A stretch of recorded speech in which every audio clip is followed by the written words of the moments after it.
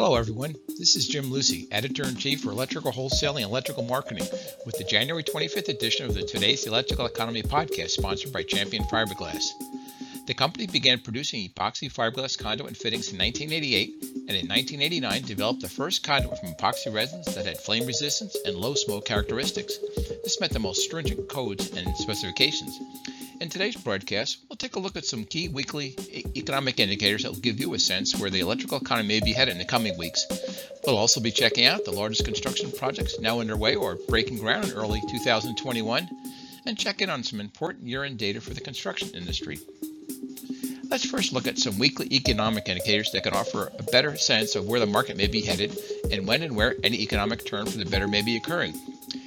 These 5 weekly indicators are initial unemployment claims at the state level, rail freight car traffic, the Baker Hughes rig count, oil prices, and copper prices. Our thanks again to Champion Fiberglass for sponsoring today's electrical economy in 2021. We had terrific responses to the presentations last year, and we're delighted to be working with Champion Fiberglass to deliver them to you again this year. Let's first take a look at unemployment claims at the state level. The weekly unemployment data from the U.S. Department of Labor and the U.S. Bureau of Labor Statistics highlights the states with the most unemployment claims. This data is valuable to electrical distributors, manufacturers, and reps because it offers empirical evidence of just how big an issue layoffs are now at the local level. On a more positive note, when these claims start declining and establish a trend in this direction, it will be a clue for you about when the economy in a certain state will be starting to improve. For the week ending January the 16th, the advanced figure for seasonally adjusted initial claims was 900,000. It is a decrease of 26,000 from the previous week's revised level, but it's obviously still astronomically high. The previous week's level was revised down by 39,000 from 965,000 to 926,000. The 4-week moving average was 848,000, an increase of 23,500 from the previous week's revised average. That previous week's average was revised by 9,750 from 834,250 to 824,500. The 5 states with the most unemployment claims were California with 123,970 advanced claims, a decrease of 58,655 claims, Illinois with 108,892 claims, an increase of 13,948 advanced claims, Kansas with 65,513 advanced claims, a decrease of 2,810 claims. New York was also in the top 5 with 60,909 claims, which was a decrease of over 12,000 claims, and Texas with 50,832 claims, a decrease of 13,890 advanced claims. The other states in the top 10 when ranked by the most advanced claims were Ohio, Georgia, Pennsylvania, Maryland, and Arizona. One of my favorite leading indicators for the overall U.S. economy is freight rail traffic because it's a measure of the amount of raw materials and finished goods being shipped by rail. The best source for this data is the American Association of Railroads, or AAR.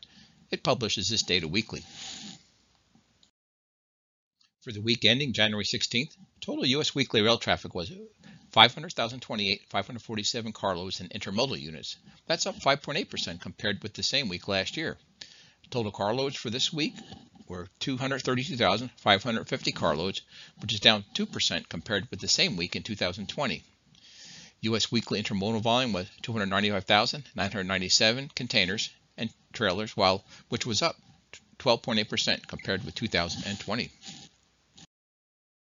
The AAR data also gives you a sense of which commodity groups are showing the biggest increases when compared to the same week last year.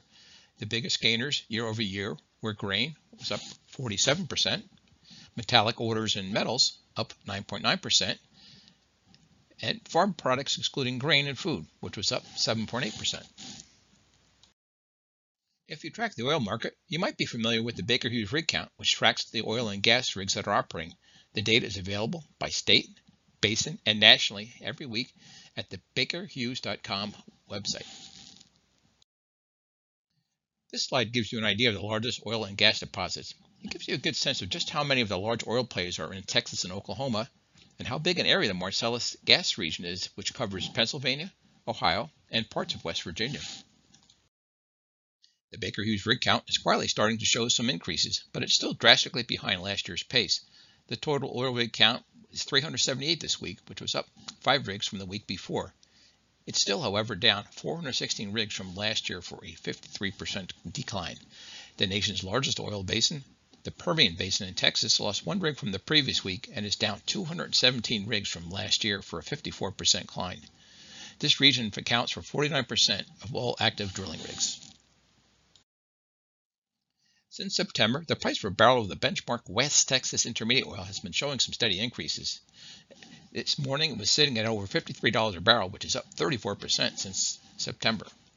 That is a welcome increase after almost 10 months in the $40 per barrel range, but oil prices still have a long way to get to a price where drillers make money. That reportedly varies by region, but a good rule of thumb is about $60 a barrel. Economists like to call copper pricing Dr. Copper because it's a leading indicator for future economic activity. That's because it's used in so many industries, with the construction industry among the market leaders because of its use in wire and cable and copper plumbing pipe. Copper prices had another good week, and they are still one of the most bullish economic indicators in the electrical market. Spot copper prices appear to be settling in at the $3.60 per pound range. Now let's take a look at some 2020 year-end data for some of the most important segments of the construction market. This chart shows a report by the National Association of Home Builders and Wells Fargo in their Builder Confidence Index. NAHB said, single-family permits, a useful indicator of future economic and construction activity, was 7.8% higher at 1.23 million units annual pace in December compared to November. They have registered a 30.4% gain compared to a year ago. This is in line with the current level of the NAHB Wells Fargo Housing Market Index, which held builder confidence in the market for newly built single-family homes at a solid level of 83 points in January, which is a little bit off of the high of 90 points in November. The overall construction market did not perform as well as the housing market in 2020. According to Dodge Data and Analytics, for the full year, total construction starts fell 10% to 766.3 billion.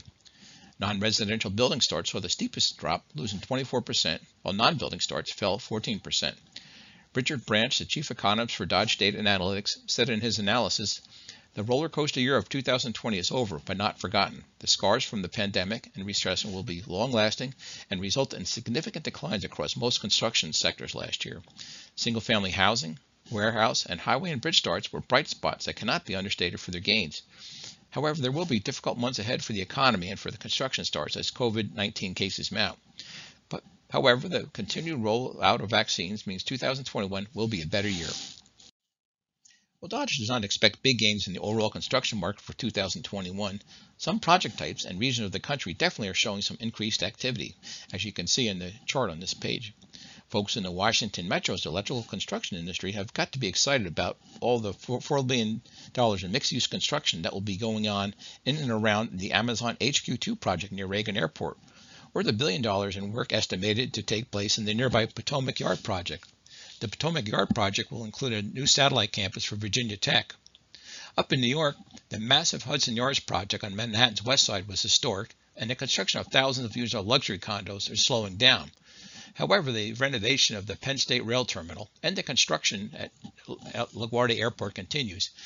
In particular, I'm looking forward to seeing that Penn Station Rail Terminal renovation. They're going to be using the Federal Post Office just behind Madison Square Garden, and it's going to be a showpiece project, which I think is going to be quite beautiful.